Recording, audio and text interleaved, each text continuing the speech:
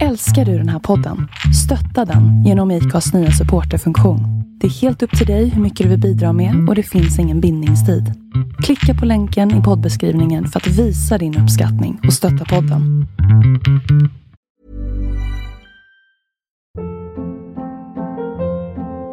Hold up. What was that? Boring. No flavor. That was as bad as those leftovers you ate all week. Keke Palmer here, and it's time to say hello to something fresh and guilt-free. Hello Fresh. Jazz up dinner with pecan-crusted chicken or garlic butter shrimp scampi. Now that's music to my mouth. Hello Fresh. Let's get this dinner party started. Discover all the delicious possibilities at hellofresh.com. You should celebrate yourself every day. But some days you should celebrate with jewelry. Whether you want to commemorate an unforgettable moment or just bring some added sparkle to your collection, Blue Nile can offer you expert guidance and a wide assortment of jewelry of the highest quality at the best price. Go to BlueNile.com today and experience the ease and convenience of shopping Blue Nile, the original online jeweler since 1999. That's BlueNile.com. BlueNile.com. Välkommen till en ny vecka med Singelrådet i form av mig, Emily Roslund, och inte Matilda den här veckan för hon är ute på annat jobb. Vi är så glada över att ni lyssnar på podden och vi älskar ju att få frågor från er. Och vi gillar även att få anekdoter, berättelser eller när ni bara skriver av er. Och det vill jag understryka att det går jättebra att när som helst på dygnet höra av sig till singelradet@gmail.com så har din fråga chans att tas upp här i podden. Ni kan också kontakta mig eller Matilda på Instagram där jag heter Abysscat och Matilda heter Berggren Matilda. Så är det med det.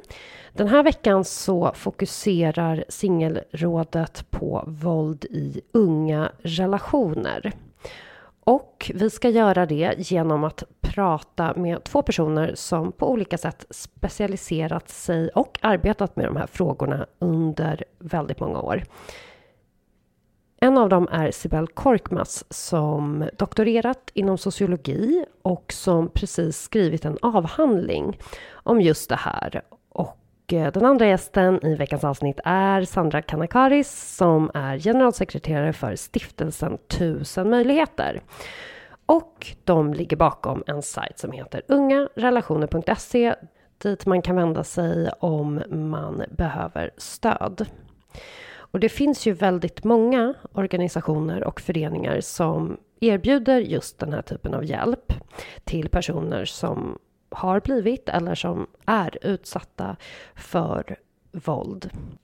Och jag tänker att jag ska nämna några ställen dit man kan vända sig om man känner igen sig i det som tas upp i avsnittet. Men sen vet jag också att problemet många gånger är ju att man inte kan se sig själv utifrån och vad det är man är med om just eftersom det blir så normaliserat. Och jag vet även att ordet våld, jag vet själv vad jag har vad jag får upp för bilder i huvudet när jag hör det ordet. Och våld är ju, ska vi understryka än en gång, inte bara det som utförs rent fysiskt, utan våld kan te sig på väldigt många olika sätt och vi kommer gå in på lite olika exempel på det i dagens avsnitt. Men om du känner igen dig och vill prata med någon så kan du exempelvis vända dig till Tjejzonen. Unison går också bra, Brottsofferjouren eller Mansjouren. Jag har full förståelse för att det kan vara väldigt svårt att ta sig ur en sån här relation och att det finns väldigt mycket skuld och skam kopplat till det. Men det är aldrig för sent att göra slut med någon. Och det är heller aldrig för sent att sluta hoppas och tro på att den personen man lever ihop med kommer förändras. Det är okej att ge upp. Det är okej att göra slut. Och det finns lösningar trots att man känner att man sitter i en rävsax och att allt hopp och tillit är borta. det finns alltid någon eller några som kan hjälpa dig. Så om det är så att du känner igen dig eller vill skriva av dig, så finns det i beskrivningen av den här poddbeskrivningen.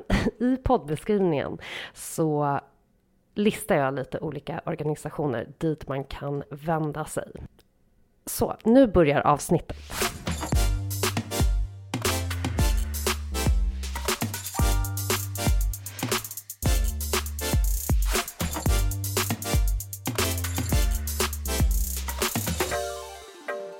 Välkommen hit, Sandra och Sibel. Tack så mycket. Hur mår ni? Ja, men bra. Skulle jag säga ändå. Ja, men jag mår också bra.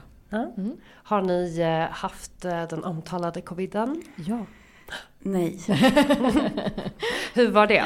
Ja, men för mig blev det som en jobbig influensa. Okej.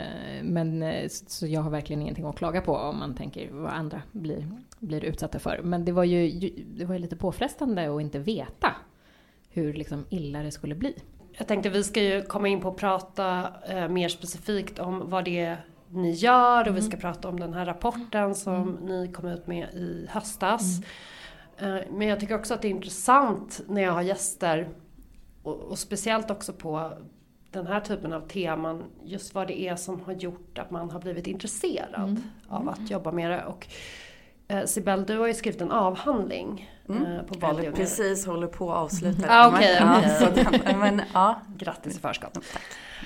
Vad fick dig in på det här spåret?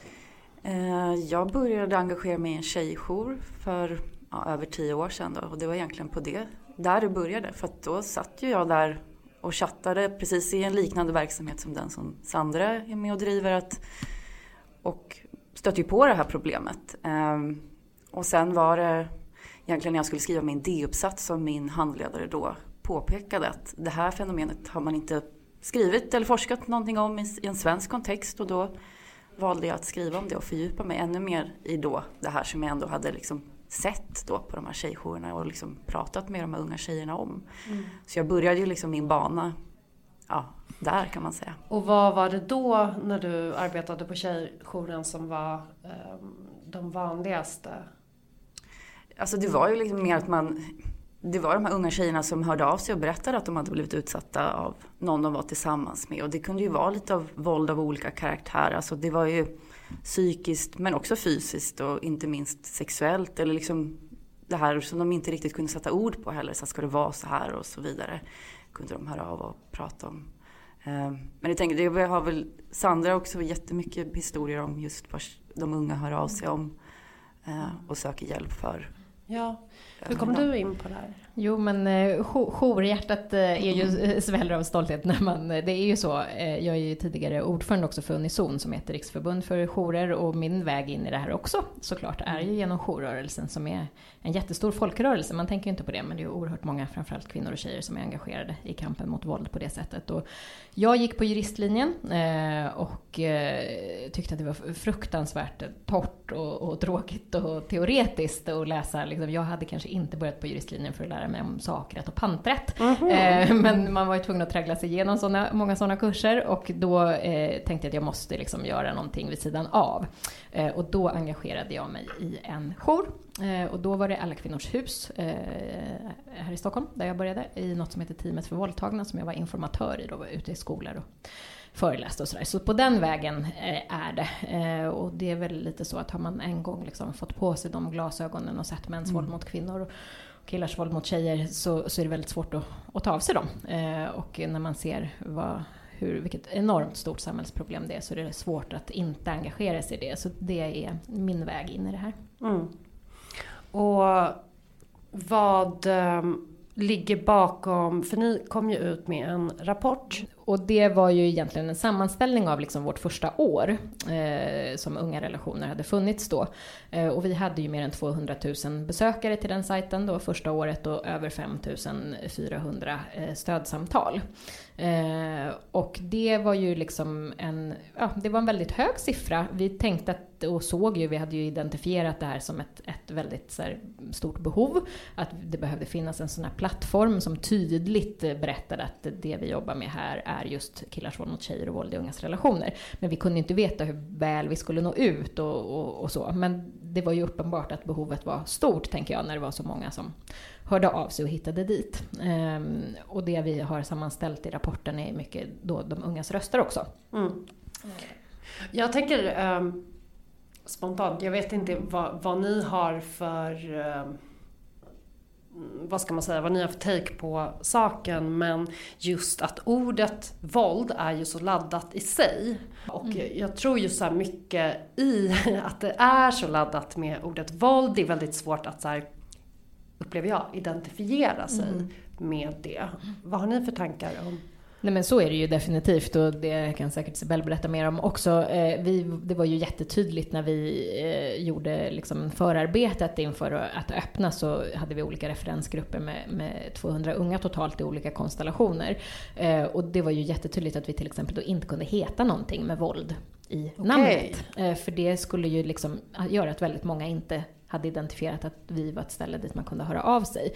För att man definierar ofta inte det som man har blivit utsatt för som våld i första taget. Och så är det ju även när man kommer in till oss, att man beskriver det i andra termer, som att jag mår dåligt, det här händer, vi har sex fast jag inte riktigt vill.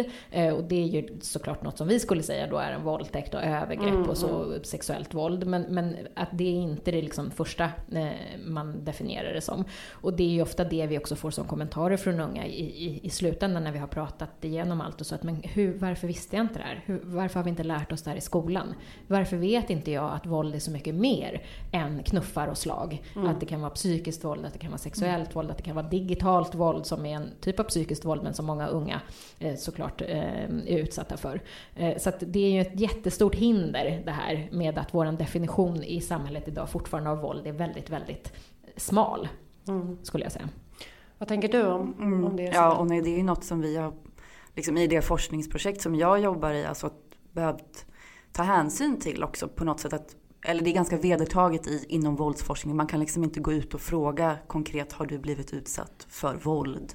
Så att säga. Utan man måste verbalisera och konkretisera. Vad är det man menar med de här med det? Och det har ju vi jag var ute i gymnasieskolor med en enkät till då, som elever har fått besvara. Och då har vi ställt frågor, är det någon som har gjort det här mot dig? Alltså, och verkligen specificerat vilka handlingar som kan då falla in inom till exempel psykiskt våld. Istället för att då ställa frågan konkret. Så att säga. Så att det är ju någonting, verkligen att det är den här tröskeln som Sandra beskriver, att vad ligger i det här begreppet? Och det är kanske det vi behöver jobba med också, att nyansera upp med. Sen det finns ju olika perspektiv, alltså har man ett rent brottsperspektiv, vad kan man åtala någon för? Men det behöver ju inte alltid vara det perspektiv vi behöver liksom ta, så att säga. Så det är ju också en viktig... Verkligen. Det är ju självklart viktigt att å ena sidan jobba för att kanske fler saker blir brottsliga. Jag tänker vi har ju fortfarande när det gäller psykiskt våld fler handlingar som vi kanske från vår sida skulle önska blev kriminaliserade på ett annat tydligare sätt.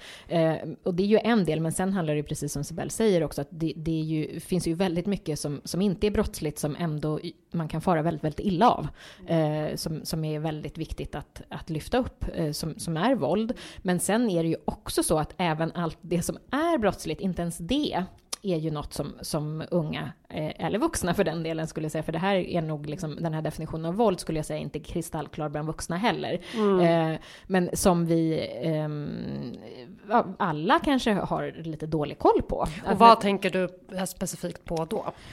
Alltså nästan alla former av våld som inte är det här som vi tyvärr fortfarande bildsätter såna här nyhetshändelser med, och där det är blåmärken och liksom knuffar och slag som ju också ofta såklart också finns och är med liksom i de här relationerna, men att det finns ju jättemånga relationer där du aldrig ens behöver utöva fysiskt våld för att det finns ett psykiskt våld, och du vet att den här killen som det ju oftast är kapabel till att utöva fysiskt våld mot mig. Rädslan för att det ska hända räcker. Så det här psykiska våldet pågår ju dagligdags, och då ligger det ju ett latent fysiskt våld där, kan man säga.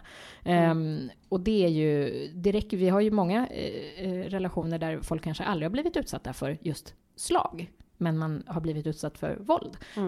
Och kanske det sexuella våldet som vi upplever att många unga då tycker är oerhört, och även vuxna skulle jag säga, men tycker det är oerhört svårt att prata om, och att det liksom sitter längst inne kanske. Och också lämnar, skulle jag säga, både det psykiska och sexuella våldet lämnar oerhört svåra spår på ett annat sätt kanske än det fysiska våldet. Just det här att ständigt få höra i en relation att du är värdelös och äcklig och dum i huvudet och inte värd någonting, och alla kommer tycka att du är äcklig och hatar dig och ingen kommer tro på dig. Det är ofta en längre väg att liksom bearbeta det än kanske just de fysiska slagen. Och som du säger, att det finns ju, alltså det blir ju rent juridiskt också krångligt, för det här är ju så handlingar som när de upprepas, det är ju våld, men du kan inte heller åtalas för att ha skrivit en sådan sak till. Och det vi ser bland unga är ju att vi tycker ju till exempel att vi har ju varit revolutionerande i Sverige som har en lagstiftning som då heter grov kvinnofridskränkning, som ju just finns till för att ta fasta på det här att liksom handlingar som är ämnade att kränka dig och liksom ge ett led i, och att det är flera små handlingar tillsammans. Tyvärr så har ju dels frekvensen på att åtala det då gått ner.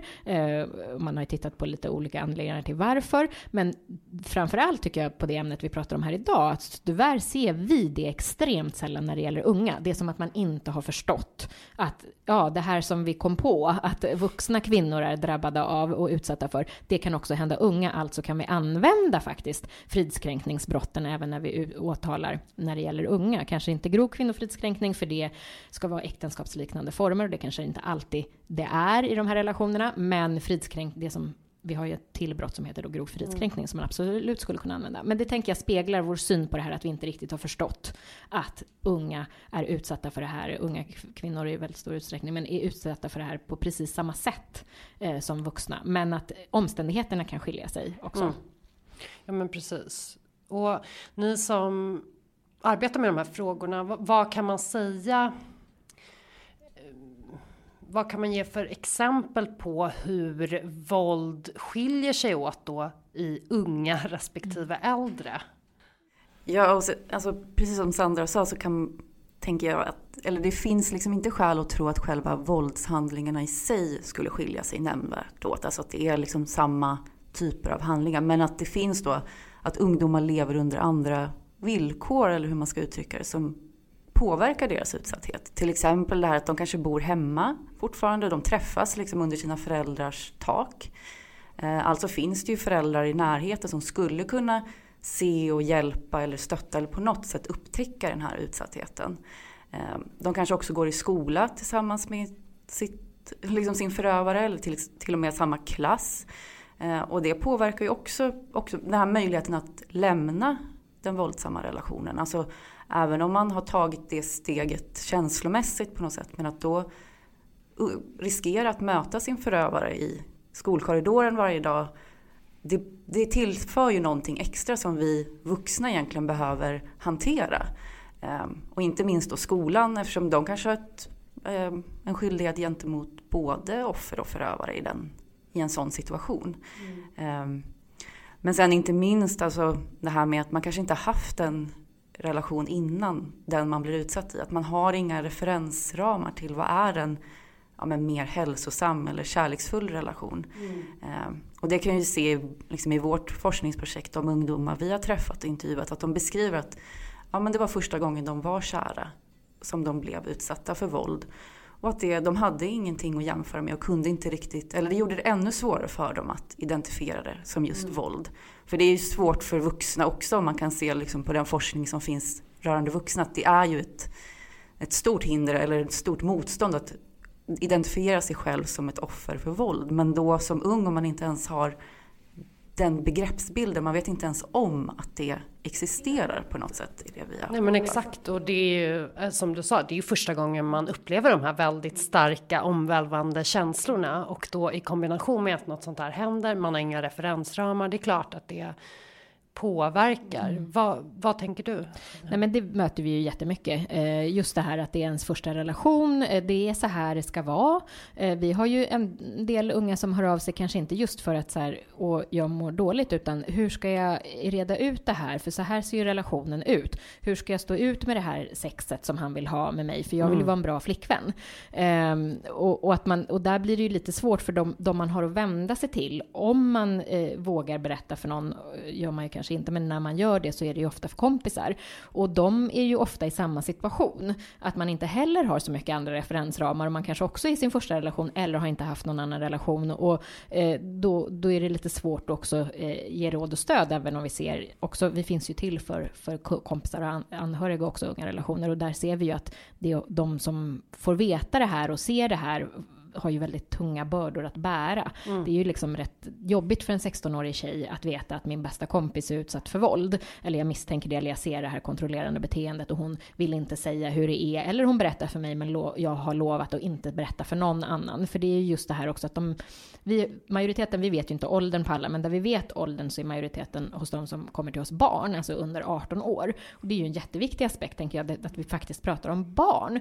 Och det gör ju att vi tänker då att barn ska klara upp det här själva. Det är ju omöjligt såklart. De har ju rätt till ett vuxenstöd och ingen ska ju dessutom såklart bli utsatt för våld. Men jag tänker att precis som Sibel var inne på, det finns ju andra både omständigheter som ger både andra skyldigheter och möjligheter när det faktiskt är barn som blir utsatta. Att vi bör gripa in såklart. Det ska vi ju även göra med vuxna, men här har vi ju liksom ytterligare skyldigheter när barn blir utsatta för det här som det ju faktiskt är.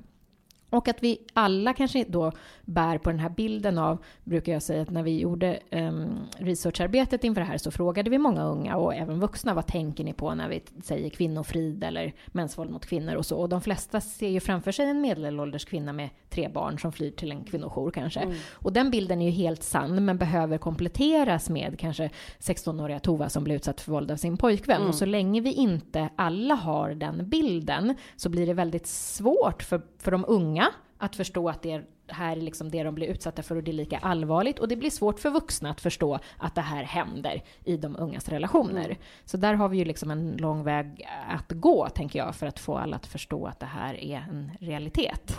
Ja, och där tänker jag också att det är viktigt att man även nyanserar det här som gör att man faktiskt också stannar kvar det här i växlingen mellan just att man kan vara väldigt, väldigt kärleksfull, superfin, och sen kan man också vara totala motsatsen. För ibland, speciellt när jag pratar med yngre som har varit med om liknande saker, alltså, så är det ju också den här bilden om att man tänker sig att i en relation med våld, ja då är det att man blir påbankad 24/7. Då är det enda relationen består av, att det är då främst det fysiska våldet. Men det kan ju gå, det ser jätteolika ut, men flera veckor utan att någonting händer av det slaget. Och vad var det jag skulle komma med det? Det var någonting. Jo, men kanske bilden av att vi har det här monstret som, om jag inte är tillsammans med någon som då slår mig jämt, då är kanske min erfarenhet inte liksom sann. Alltså då är ju inte det här, då är ju inte det här en sån där misshandelsrelation som för jag behöver inte fly till ett skyddat boende. Nej, för han är ju jättegullig, han tar hand om mig, han säger att han älskar mig och han säger förlåt och det ska aldrig ske igen, och dessutom så kanske han inte slår mig så mycket. Eller det är kanske bara när vi har sex som det här händer. Och sen i och för sig så är han lite kontrollerande på sms. Och alltså, man har ju också massa olika förklaringar för sig själv såklart kring att det här händer. Och de förklaringarna är ofta inte kanske bara förklaringar utan också någon form av strategi för att orka med och överleva och så. Men det är väl så att vi alla har liksom myter och felaktiga bilder som vi inte blir så välförtjänt av och tro på och bära som förhindrar att vi söker hjälp och också lägger skulden det gör en jättestor likhet på tal om likheter och skillnad mellan när vuxna kvinnor och unga tjejer blir utsatta, att man lägger all skuld på sig själv. Och det är ju ofta förövaren väldigt duktig på att förklara också att det här är ju ditt fel. Om du bara inte tjafsade så mycket med mig, om du inte klädde på det här sättet, då skulle inte jag behöva göra så här mot dig. Det är ju liksom en jättetydligt mönster som går igen i nästan alla konversationer som vi har. Om man ser på kön eller samkönade relationer, är det någonting ni har studerat, hur det skiljer sig? Vi har gjort en parallell studie kan man säga, där vi tittat specifikt på våld i samkönade relationer. Och där vi kan se att ändå, men det här med liksom att komma ut, att det kan bidra till att man blir på något sätt extra utsatt i, att det kan användas emot en, eller att man kan bli då, att det kan användas som ett kontrollmedel, att man blir, eller hot om att bli outad och så vidare.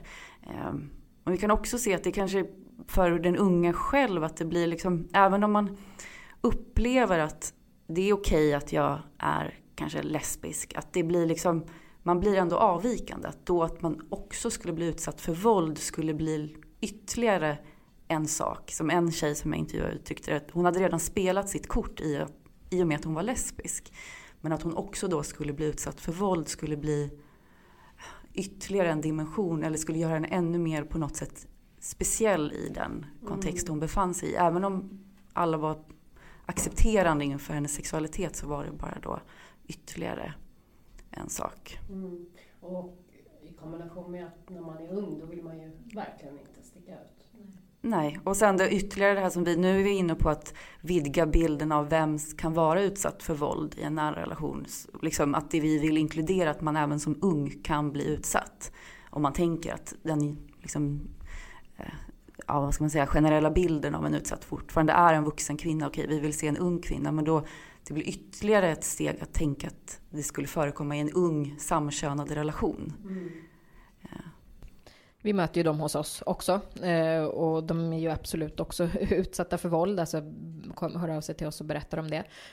Och där är det precis som Sibel säger, finns det andra saker då som också påverkar, och det finns ju också andra påtryckningsmedel ofta att använda.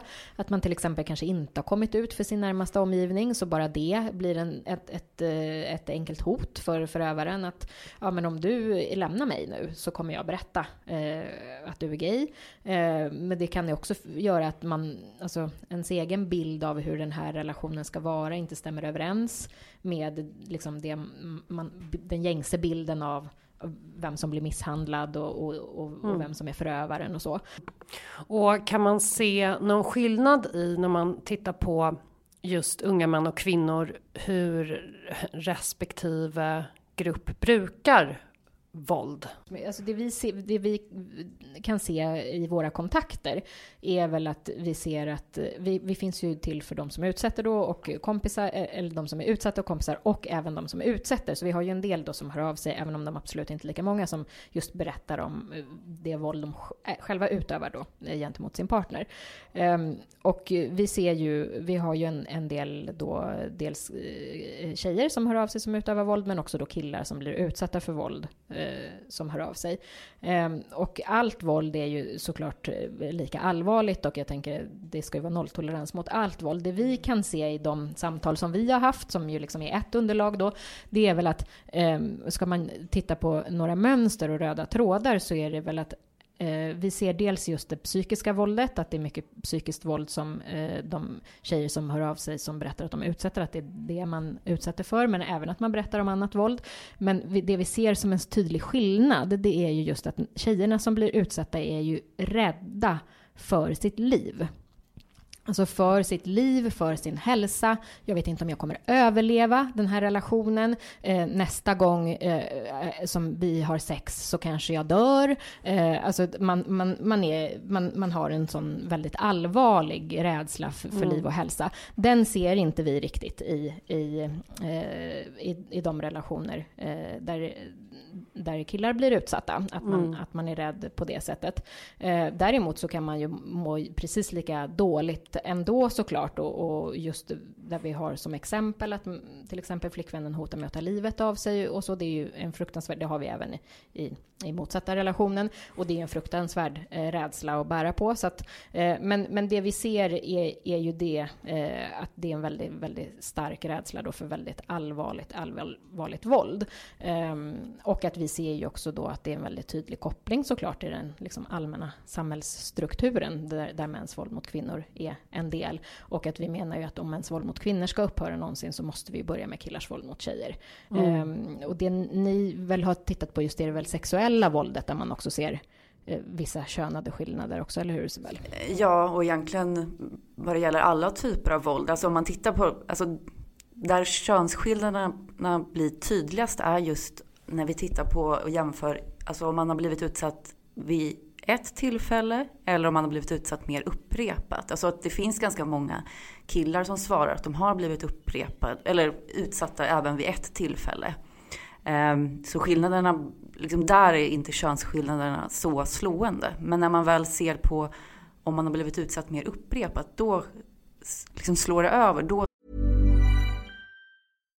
If you're looking for plump lips that last, you need to know about Juvederm lip fillers. With Juvederm Volbella XC and Juvederm Ultra XC, your lip look, whether it's subtle or bold, can last up to 1 full year with optimal treatment and no additional maintenance. Find a licensed specialist and see if it's right for you at Juvederm.com today. That's JUVEDERM.com. Add fullness to lips in adults over 21 with Juvederm Volbella XC or Juvederm Ultra XC. Do not use if you have severe allergies or a history of severe allergic reactions, or if you're allergic to lidocaine or the proteins used in Juvederm. Tell your doctor if you have a history of scarring or taking medicines that decrease the body's immune response or that can prolong bleeding. Common side effects include injection site redness, swelling, pain, tenderness, firmness, lumps, bumps, bruising, discoloration, or itching. As with all fillers, there's a rare risk of unintentional injection into a blood vessel, which can cause vision abnormalities, blindness, stroke, temporary scabs, or scarring. For full important safety information, visit Juvederm.com. Hey, I'm Ryan Reynolds. Recently, I asked Mint Mobile's legal team if big wireless companies are allowed to raise prices due to inflation. They said yes. And then when I asked if raising prices technically violates those onerous 2-year contracts, they said, "What the f*** are you talking about, you insane Hollywood ass?" So to recap, we're cutting the price of Mint Unlimited from $30 a month to just $15 a month. Give it a try at mintmobile.com/switch. $45 up front for 3 months plus taxes and fees. Promo rate for new customers for limited time. Unlimited more than 40 gigabytes per month. Slows full terms at mintmobile.com. Ser man att det är framförallt tjejer som rapporterar den typen av utsatthet. Så det är ju liksom, det finns ju ett tydligt könsmönster. Det går inte riktigt att bortse från. Nej, hos oss är det ju jätte tydligt, men som sagt, det är ju liksom hos oss på unga relationer, men vi ser ju jättetydligt att det finns en jättekönad aspekt på det här, och vi pratar ju just av den anledningen också jättemycket om just killars våld mot tjejer för att tydliggöra det. Sen pratar vi också om våld i ungas relationer, men att killars våld mot tjejer är det stora samhällsproblemet som vi tycker att vi liksom behöver synliggöra på ett mycket, mycket tydligare sätt. Ja. Och när vi är inne på och pratar om det, så tänker jag en sak som sticker ut lite, eller ja, borde göra det, är väl det här som man brukar benämna som digitalt våld. Jag tänker bland yngre där man har en helt annan vana och alltså vid att sitta vid diverse appar, sociala medier och vad som för sig går där. Vad har ni sett i det? Nej, men bara för att liksom, om jag sätter ramarna. För då har vi i det här projektet om våld mellan unga varit ute i gymnasieskolor och låtit drygt 1000 elever besvara en enkät om deras upplevelser av våld i en egen nära relation. Och då har vi frågat om olika typer av våld, alltså väldigt konkreta frågor där vi frågar: har du vid ett tillfälle blivit utsatt för det här, flera gånger eller ofta, så att säga. Så vi har kunnat göra skillnader på om man har blivit utsatt vid ett tillfälle eller om det är mer så kallat upprepat våld. Och det är där vi ser de tydligaste könsskillnaderna. Så att även om killar rapporterar utsatthet till liksom fortfarande ögonöppnande siffror att killar rapporterar den här utsattheten, så blir könsskillnaden slående när man kollar på det mer upprepade våldet. Att det är där framförallt tjejer rapporterar utsatthet. Och det gäller särskilt det sexuella våldet som Sandra var inne på. Alltså att där kan vi se att det blir betydligt fler tjejer som rapporterar den typen av utsatthet. Inklusive mer liksom allvarligt sexuellt våld, där vi har ställt frågor om som penetration och den typen av sexuellt våld. Vad var frågan nu egentligen? Det digitala. Och då har vi också ställt konkreta frågor om mer psykiskt våld som utövas via digitala medier eller med hjälp av en dator eller en smartphone.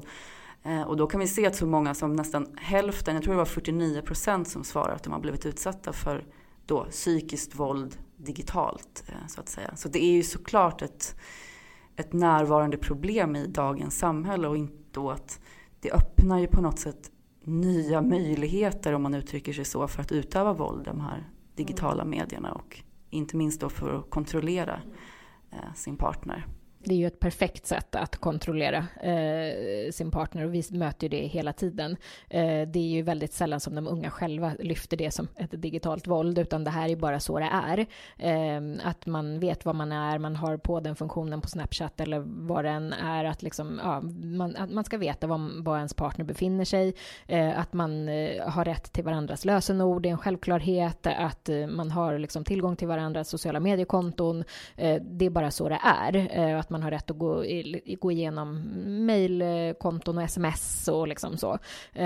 Och det är ju, tänker jag, att vi har en rätt lång väg att gå. Vi har verkligen inte som vuxenvärld varit närvarande i de ungas liv och pratat om det här och förklarat att man har rätt till sin egen liksom, privata sociala medier-närvaro eller sin internetnärvaro. Liksom, att det inte alls är ett bevis på kärlek att ge ut sina lösenord så på det sättet som det kanske verkar i de ungas relationer idag till viss del. Och att det ju verkligen är ett otroligt påfrestande, stressande sätt att kontrollera någon. Att hela tiden skicka sms och fråga var finns du? Du ska rapportera över 15 minuter var du befinner dig någonstans. Och om du inte gör det så vet du att det blir konsekvenser. Och jag menar, vi pratar ju generellt sett kanske idag om att så här, unga håller på med sina telefoner mycket, och det gör ju vi vuxna också dessutom, men att i de här relationerna så är det ju liksom verkligen en annan dimension, och är ju oerhört svårt att komma undan den kontrollen, och också svårt ser vi när de också lämnar. Att det är väldigt svårt, alltså när man lyckas liksom lämna en sån här relation som är väldigt svårt i sig, men att man också har väldigt svårt att undkomma och undslippa liksom, att man blir uppletad hela tiden och fortfarande kontrollerad via telefonen eller sociala medier, och att det är också ett jättestarkt påtryckningsmedel i att inte kunna lämna relationen.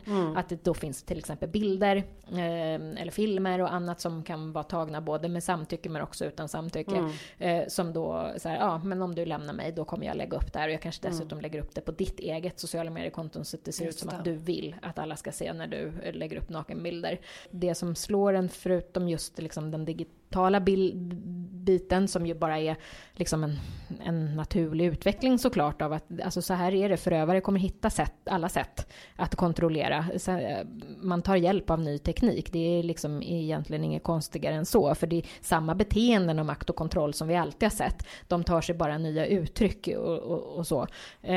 Men det jag tänker är att det här är ju att det är helt oacceptabelt att det ser ut så här, och att vi fortfarande låter det pågå, för det är det vi gör. Alltså att det fortfarande ser ut så här är ju för att vi som samhälle då har misslyckats och sätta ett stopp för det här. Och det jag tänker är också just när man pratar om dödsmord som vi var inne på nu, och koppla ihop det med unga, är ju att många, det vi ser också i rapporteringen som man kanske ibland glömmer att lyfta upp, är att många av de fallen där vi även pratar om vuxna mördade kvinnor, så har ju de relationerna inletts när de var unga. Eller man har haft en annan relation när man var ung, eller man träffades när man var ung, och sen så liksom blev man vuxen, fick barn. Och sen så slutade det med att man blev mördad. Och därför tänker jag återigen att det är så viktigt att vi börjar jobba mot killars våld mot tjejer, för att det finns en så stor potential i att faktiskt kunna avvärja så mycket och att vi slipper det här med, det var mycket det som liksom var min egen drivkraft också bakom att vi skulle göra den här satsningen. Jag har jobbat med mäns våld mot kvinnor i 10 år ungefär, och just när man ser att när barn är inblandade så får det också ännu fler fruktansvärda konsekvenser, och då var det någonstans att men kan vi ändå också liksom stoppa det här innan det kommer in barn i bilden. För här finns det ju ofta inte barn. Oftast, men det kan ju göra det. Det är ju ofta ett sätt också. Det har vi många som hör av sig om till unga relationer. Han vill jättegärna ha barn med mig. Vi ska skaffa barn. Och att man har blivit gravid. Han vill absolut inte att jag ska göra abort. För det vet vi ju sedan innan att det är ett jätteeffektivt sätt att liksom knyta tjejen och kvinnan närmare sig och ha ett ytterligare liksom sätt att kontrollera, och också att våldet kan öka i samband med att kvinnan blir gravid och så. Och jag tänker också på det som jag tror du nämnde, Sandra, lite kort här, men just det här med eftervåldet. Där jag tänker att just det digitala våldet är ju verkligen något som kan hänga kvar, och tänker jag specifikt bland unga. Absolut, och inte minst, alltså jag kan säga att de unga som vi har intervjuat då berättar om att även om de själva kanske blockerade då ex-pojkvännen, så följde ju han vänner och familjemedlemmar så att de kunde liksom fortsätta ha kontroll via liksom en kompis Instagram-konto då, där den här tjejen förekom på bild. Och lite, alltså det var svårt att, även om man själv gjorde allt i sin egen makt, att man blockerade allt hur man bara kunde, så det fanns vägar att komma runt. Alltså det är ju en helt ny sfär som det går knappt att stänga den dörren vad det verkar. Alltså, så att de hänger kvar helt enkelt på ett helt annat sätt. Ja, det är ju bara att starta ett nytt konto eller trollkonton. Och det kan ju vara svårt att säga åt en kompis också. Nu måste du också blockera honom. Eller alltså, det finns så många vägar att nå. Men jag kan bara berätta liksom från också vår forskning som egentligen, det blir att vända på myntet lite. Att en tjej som beskrev att hon med hjälp av den här Snap-kartan kunde hålla koll på exet då. Så att på något sätt så nyttjade ju hon då den kontrollmöjligheten till sin fördel. Att liksom skydda sig själv. Att okej, han är där, då är inte jag där. Eller då går jag ut på ett annat ställe. Liksom. Men det är ju problematiskt. Det är ju någonting som vi inte riktigt har kommit ikapp, tror jag, än. Vad konsekvenserna blir. Ja, och så det hänger ju också ihop, tänker jag, med synen på liksom hur mycket offer ska offra och vad förövare ska liksom inte begränsas. Nu har vi faktiskt fått en ny påföljd här, såg jag där. Vi har ju den här ungdomsövervakning som är nytt nu, som man tog fram med det här 34-punktsprogrammet mot gängkriminalitet, som vi ju gärna skulle se ett liknande mot killars våld mot tjejer. Det var ju därför man tog fram den här nya påföljden, men det är faktiskt den första, tror jag, som har blivit dömd för det. Är faktiskt en kille som blev dömd för våldtäkt, och det är ju jätteintressant. Och där ska man ju då också kunna använda just det här med elektronisk fotboja som vi har tjatat om länge, men det är ju så intressant, för där fastnar man ju ofta i de här avvägningarna, just på grund av, jag kommer att tänka på det när du pratar om det med Snapkartan, att liksom, vems skyldighet är det att hålla sig borta? Alltså vem är det som ska få sin rörelsefrihet begränsad? Och det är ju fantastiskt, man möter ju så många unga tjejer som hittar så många kreativa sätt för att liksom slippa undan, men det ska ju inte behöva vara deras ansvar, såklart. Men där måste ju vi som samhälle gå in då och skydda, och som du var inne på, Sibel, med skolan, liksom, vad är skolans ansvar om vi nu har 2 stycken som går här? Vem har rätt att gå kvar i den här skolan? Den som har liksom blivit utsatt eller den som har utövat någon för våld? Det har vi ju sett samma diskussioner kring mobbning och så. Men det är viktigt, tror jag, att hela tiden liksom hålla fokus på att det här ju faktiskt då ofta är brottsliga handlingar. Och då är det liksom brottsoffret ju som ska skyddas om man har lyckats ta sig ur, att man då får ändra hela sitt liv för att slippa möta den här. För de allra flesta som vi möter, och du får säga hur det ser ut i er forskning, men har ju inte polisanmält det här våldet, utan de allra flesta har inte ens definierat det som något som går att polisanmäla, och sen när man pratar om att det kanske är det, så är det en väldigt lång process som vi jobbar ju mycket med, såklart, att uppmuntra och motivera och stödja i en sån process, men det är inte alls alla som vill det. Vad är anledningen till att man drar sig för att göra? Först är det ju liksom, det första hindret är ju att man inte vet att det här är något brottsligt, så att det ens är liksom anmälningsbart, eller vad man ska säga. Men sen är det ju att det är man har hört om hur det går för dem som anmäler. Vi har ju tyvärr massa exempel på tjejer och kvinnor som då blir uthängda och sådär. Och att liksom rättegången blir som ett andra trauma och att man får uppleva allt igen och sådär. Samtidigt vet vi ju också att en bra sån här process kan vara jätteviktig och jättestärkande och liksom hjälpa en i att få tydligt att så här, ja, det var inte mitt fel. Det här är liksom, samhället går in och säger också att du har ett ansvar, liksom, gärningsmannen har gjort det här. Vad tänker du, Sibel, att man kan göra för att lyfta det här ytterligare? Alltså i ett första skede är det egentligen bara att få upp ögonen för att det förekommer, att det händer med vanliga ungdomar, alltså att det är involverade i det här, vad det verkar. Så det är ju liksom första steget, och sen att de som skola eller andra samhällsorgan eller man ska kalla dem, jag kanske få fram någon form av policy, eller hur ska vi hantera om det här förekommer i vår verksamhet, att det finns ett tydligt på något sätt riktlinjer eller vad man nu ska kalla det att luta sig mot kanske behöver komma till. Men där är fortfarande, det är ju ett så pass nytt uppmärksammat problem, alltså det är inte ett nytt fenomen, men vi har ju ganska i närtid börjat prata om det här, så att det behövs ju mer kanske kunskap om hur bemöter elevhälsan den här problematiken. Det vet vi inte riktigt idag. Vi ser ju såklart eldsjälar och det finns jättemånga som gör ett gott arbete, men vi har ingen samlad bild av det som försiggår i Sverige i stort. Men då inte minst att vuxna ska se att det här händer, kanske till och med under deras tak när de är hemma, som vi kan se då, som jag har hört då i min forskning, unga vittna om att vi var ju hemma, hans mamma var i rummet bredvid när han våldtog mig. Det blir ju på något sätt, det sätter ju det här hur ska föräldrar agera i ett sånt skede, eller hur pratar man med sina ungdomar om relationer? Det liksom aktualiserar ju väldigt många frågor, det här fenomenet, för det är ju liksom som du var inne på, Emelie, att tonårstiden är ju ganska speciell. Man börjar ju stå på egna ben. Det är ju någon sån här parallell barndom. Man är barn juridiskt sett, om man är under 18, samtidigt som att man börjar träffa vänner på ett annat sätt. Man har kanske relationer som föräldrarna inte ens vet om eller känner till vilken nivå av seriositet det är på. Så det är ju så mycket som en kunskap som behöver öka i alla olika led. Det var något som jag tänkte på, Sandra, som jag ville spinna vidare på.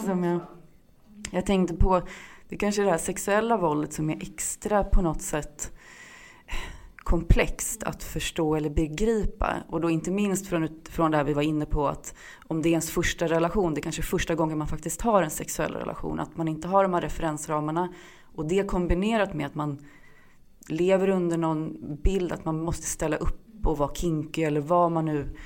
Så där och då kanske man faktiskt inte ser det som våld, men när man blickar tillbaka så tänker jag, det där ville inte jag gå med på, men jag trodde jag behövde det. Sen har vi också i vårt forskningsprojekt sett eller hört röster där de beskriver att de kanske gick med på att ha sex, eller gick med på för att på så sätt skydda sig från att bli utsatt för ytterligare våld. Att de visste att ställer jag inte upp på det här så kommer han utsätta mig för grövre fysiskt våld, så det här blir den lätta vägen att ta. Och det blir på något också så otroligt komplext för de vuxna som sen ska möta den här ungdomen, att liksom, placera skulden där den hör hemma. För det blir ju på något sätt som att man har gått med på en handling, men i en viss kontext och i en våldsam relation, att det blir på något sätt, hur ska man komma över den bryggan, att det faktiskt inte var, du hade inget handlingsutrymme till någonting annat, och det kanske var det bästa att göra där och då för att du skyddade dig. Ja, och det där normaliserar man ju. Ja, men precis som vi pratade om förut, att liksom man har ju, och det pratar man ju mer och mer om nu också, tänker jag, ni har ju skrivit om det också förut, just det här med motstånd, i att nästan alla i sådana här relationer har ju olika strategier och gör motstånd på olika sätt, och det är väldigt viktigt att prata om, särskilt i kontakten med de som är utsatta, för att då får man ju också syn på själv att man ju faktiskt man kanske inte hade något val, man har gjort det man har kunnat utifrån de omständigheter som har funnits. Det är ofta väldigt svårt att prata om just det här som du var inne på, Sibel, att vi har sådana exempel som du lyfter också, exempel där man just kanske också medvetet provocerar fram den här våldtäkten, för den kommer ske. Den kommer ske oavsett, jag vet det. Jag kan åtminstone ta kontroll över när den sker. Så jag slipper gå och vänta i 4 timmar på att det ska bli av och inte veta när. Jag kan i alla fall trigga igång honom. Och sen säger liksom han då att det är ditt fel om du inte gjorde så här. Det är ju väldigt lätt att skammen och skulden hamnar på mig när den absolut inte är det. Utan du har tagit kontroll över den lilla handlingsutrymmet du hade.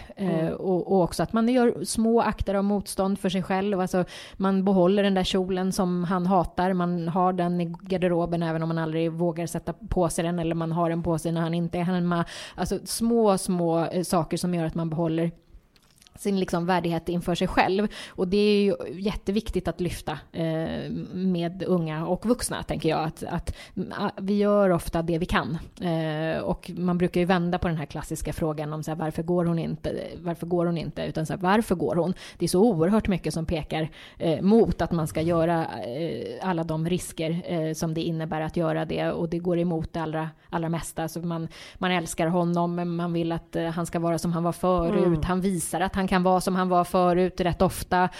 Han hotar med att om jag går så kommer han skada min lilla syster eller min katt eller min mamma eller förstöra, skicka ut de här bilderna. Alltså det är oerhörda risker och oerhörda liksom, saker som står emot att man skulle våga göra det här, och ändå har vi väldigt, väldigt många unga som försöker lämna och som sen då ibland lyckas, men ibland så är det ju som vi har pratat om, många som det vet vi ju att separationer är en jättefarlig tidpunkt, och att man inte, det är ju där försvinner ju makten någonstans, och det är ju det som det hela handlar om då, att han ofta vill behålla makten och då eskalerar och så trappas våldet upp.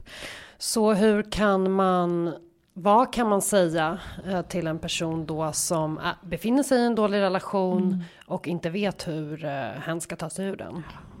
Alltså för oss, just eftersom vi finns ju också till för kompisar, så vi möter ju många av de här vännerna liksom, och det är ju en jättetuff situation, ska man ju komma ihåg först, att stå vid sidan av och se det här våldet pågå, och hur någon du bryr dig väldigt mycket om far väldigt, väldigt illa, eller kanske någon du inte bryr dig om men du ser i alla fall på håll, det är ju påfrestande i vilket fall. Vi tänker att det viktiga är ju att liksom visa att man finns där, att tro på den som berättar. Att liksom tro på de övergrepp, om man vågar berätta. Och också för många kan bli så här, ja men jag känner båda, eller hur ska man veta vad som är sant och sådär. Och då brukar vi säga, men det är inte din roll att vara rättsskipande instans i samhället, utan du kan tro på det hon, som det ofta är, då berättar. Och sen finns det andra mekanismer som tar hand om liksom, bevisbördor och annat. Utan din roll är ju att finnas där, att peppa, att stötta, och ofta är det ju så att du måste signalera om och om igen. Och jag tänker att säkert de allra flesta av dina lyssnare också kan känna igen sig att så här, okej, antingen är de utsatta nu, eller när det var den där första relationen, hur var den egentligen, eller den där som jag dejtade en kort stund, det kändes ju, jag kände ju liksom, det där hade kunnat gå riktigt illa. Kanske har man haft tur och liksom sluppit undan tidigt, men man såg de där varningssignalerna, eller man kanske hade hjälp av kompisar som hjälpte en, eller så har man varit i en sån relation och lyckats ta sig ur, eller så är man i en sån relation just nu. Så utbrett är ju det här tyvärr. Och hade du några siffror på det, Sibel, som ni hade?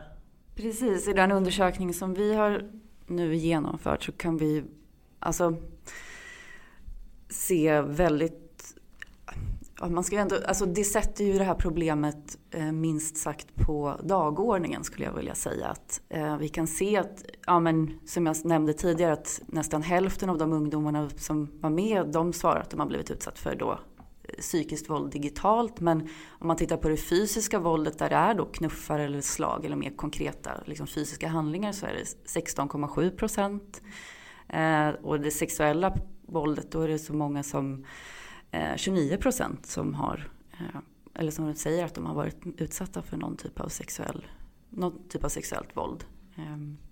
Så det är minst sagt alarmerande siffror, det går ju inte att förneka i.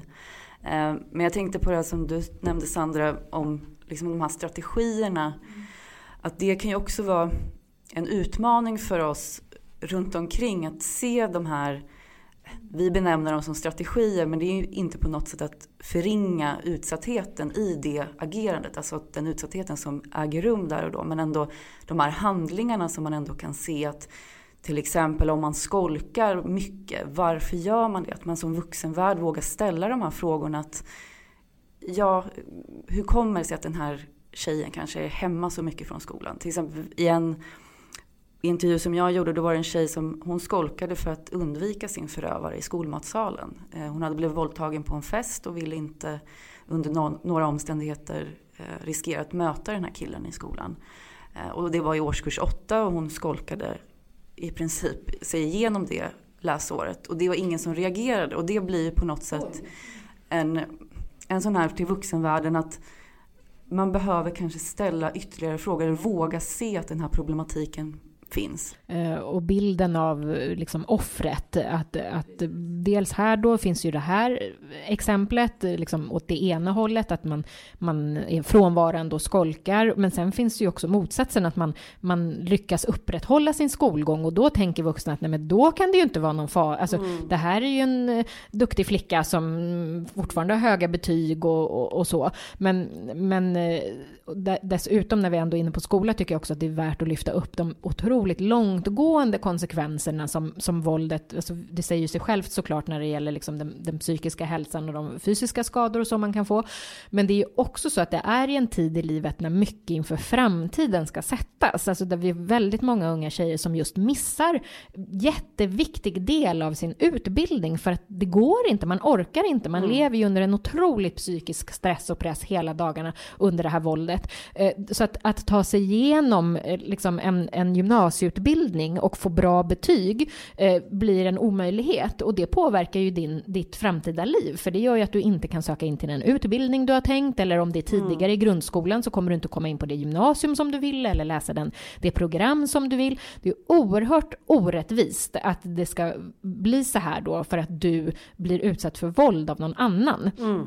Och om vi ska börja avrunda, vad skulle ni vilja säga eller ge för råd till en person som känner igen sig i det här men som tänker jag kan inte lämna? Alltså det är ju att man är värd en relation fri från våld. Man har rätt att må bra. För ofta har man ju liksom där, man känner att man inte kan lämna, men ofta känner man ju också att man inte är värd någonting bättre.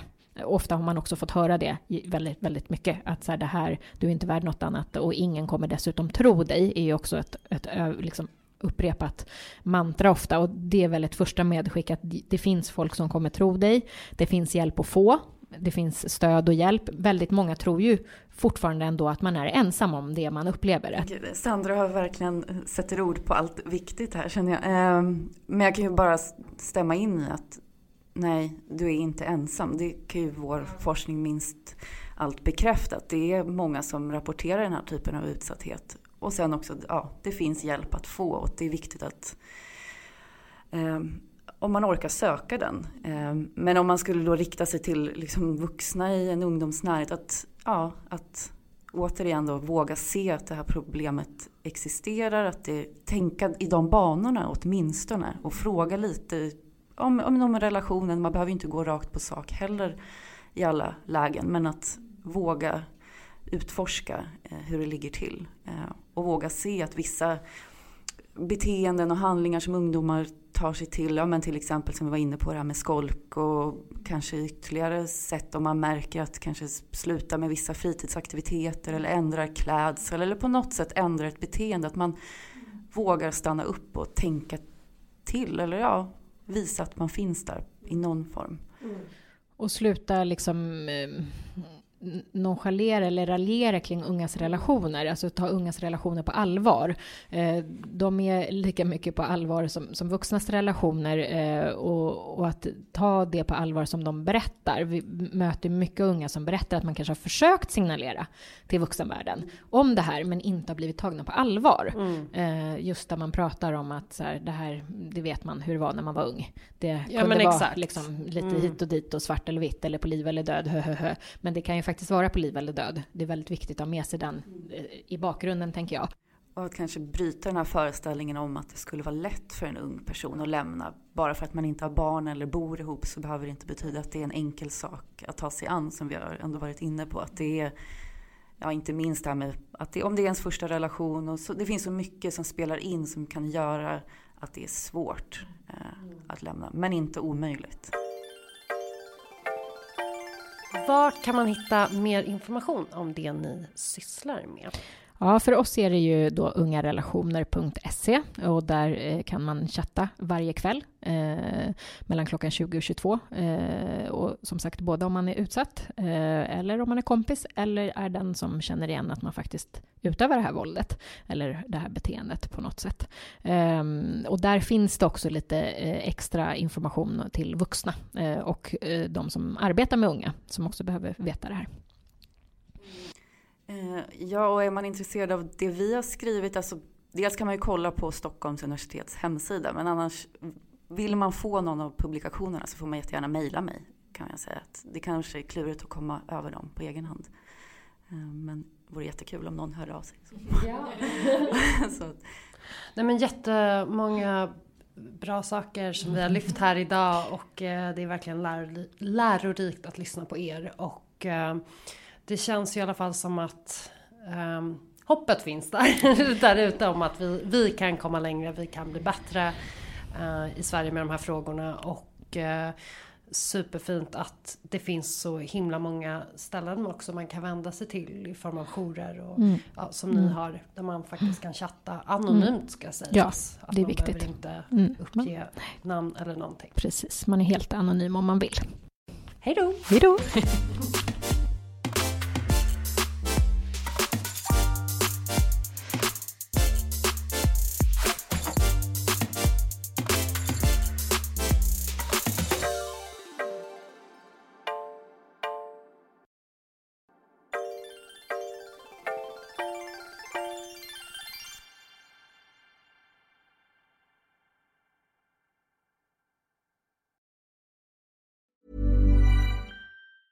Ever catch yourself eating the same flavorless dinner 3 days in a row?